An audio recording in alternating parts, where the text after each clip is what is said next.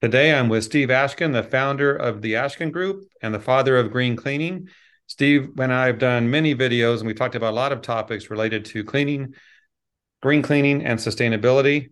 Today, we're going to spotlight a very important event that anyone who cares about the environment will be interested in. It's called Earth Day. Steve, have you heard of this? No, um, just kidding. Of Yes. course. Why don't you prime us and tell us about it?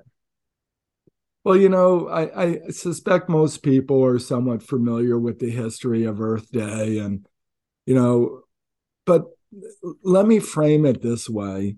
For those of us who are truly environmentalists who really care about the environment, even in my church, we have something called Creation Care. This is a day, Earth Day is a day of celebration. It's a day to recognize how much work we have to do, and importantly, how much we've accomplished in the past 50 years. Sometimes I think people forget that, pre 1973, there was no US EPA.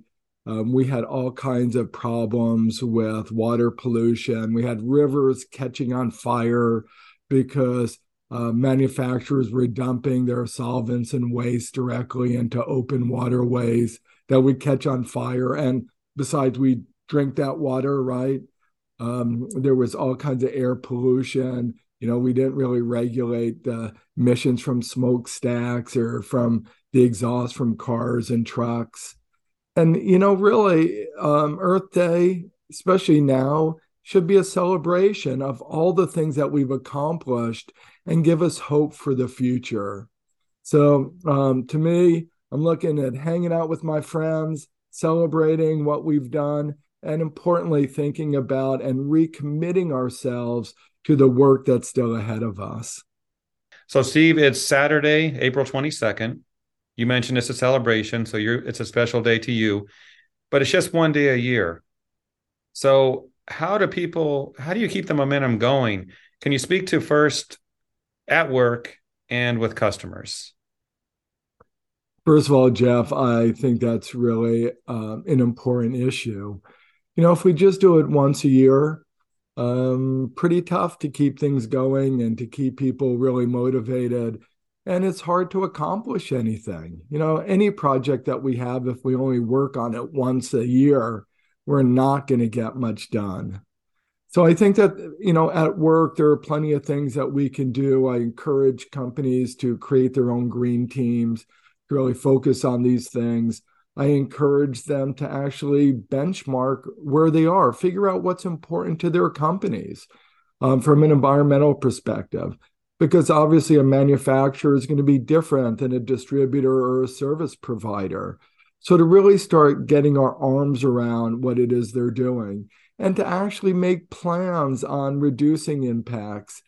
And what's really important to point out is, working on these issues, sustainability and addressing things that affect our planet, what have you, when we operate more efficiently, we save money. Beyond just the benefits to the environment, if we use less fuels in our delivery vehicles or in our cars, if we more efficiently use energy to light, heat, and cool our buildings, if we think about how we're going to operate in various different ways, any of those reductions, those efficiencies have good environmental impacts. And at the end of the day, if we're going to talk about this stuff all year long, we have to have things to talk about. Otherwise, it's just greenwash and noise. Mhm. So I really encourage companies to figure out what it is they're doing and think of it from a business perspective. Because again, operating more efficiently, whether we're saving fuel or energy or water or reducing waste, all of those things not only have huge environmental impacts, but they also are saving money, and that money drops right to the bottom line. So think about it, develop a strategy, report on it, get people involved, but it is key to a successful business. I think we all agree, at least I think this, that big business, manufacturing, they really impact the world, what we're talking about today. So those who are watching this who might be just at home or, raising families in their neighborhood, how important is this to them, to those homeowners, those families? Again, a great question, Jeff. And you're right, it's not just about how our employers work. It really is the options and opportunities and choices we make on a daily basis. Whether it's, when we have to replace a vehicle, what kind of vehicle do we replace it with? And I have to confess, I'm a huge fan of buying used stuff. So when I went out and I bought my new used vehicle, I bought a plug-in hybrid.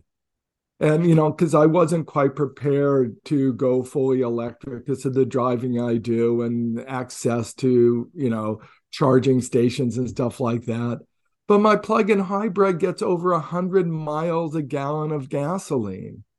So, I mean, this is good business too. So for us to think about the options and choices we make, whether it's our vehicles, how we heat and cool our homes, even if we're just renting, putting in a smart thermostat so we're not heating our homes in the wintertime when we're not there, or we're not air conditioning our homes in the summertime when we're not home. So there's strategies that we can put in place that are just smart. And one of the things that I think often doesn't get addressed is food. And in America, I'm sorry to say, we overeat. And we spend a lot of time talking about composting. And for those who do composting, I applaud you. But for me, I'd like to encourage us to think about not wasting so much stuff that needs to be composted.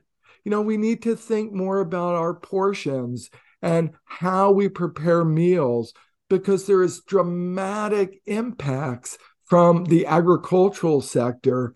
And again, if we're just wasting stuff, that's not helping anyone, and it's wasting money at the same time. Mm-hmm. I just have to wonder how many people think of Earth Day as like we plant a tree and we've done our part. A lot. And planting trees is good. Yes. But it was just like your first question, we got to figure out how to do this stuff all the time.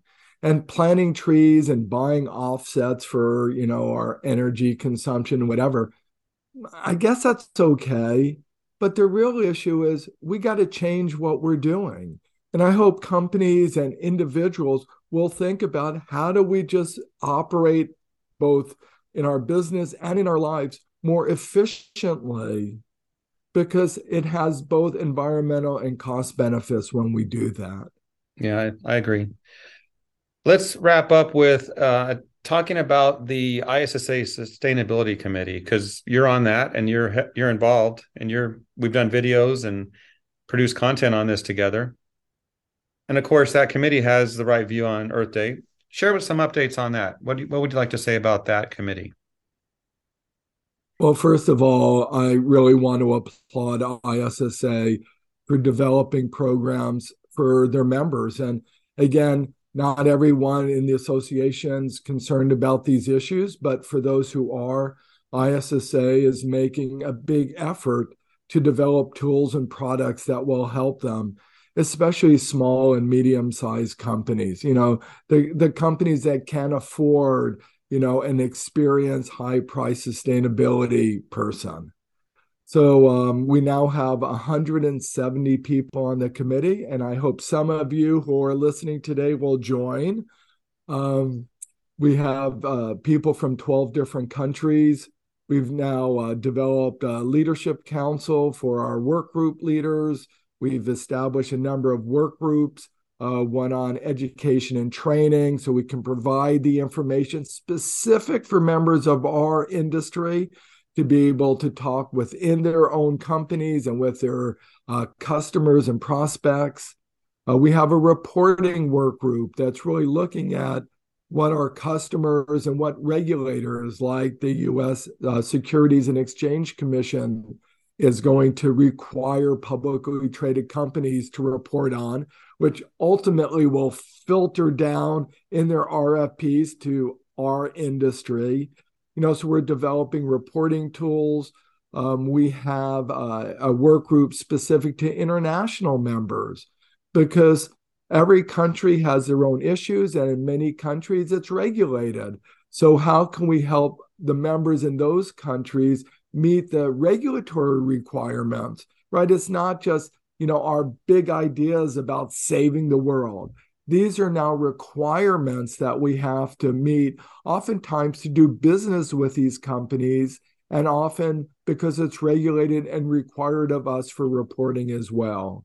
So I'm really excited about what ISSA is doing. And again, I hope some of you listening in today will join the committee and frankly help us address and all the environmental impacts from the thousands of companies in our industry, the vehicles, the warehouses, and of course, the 100 million people we support around the globe. Yeah. Well, thank you, Steve. I applaud your efforts and keep up the good work. Hopefully this committee will grow. We'll see what happens. But thank you for your time today. It is my pleasure, Jeff. And as always, thank you and happy Earth Day.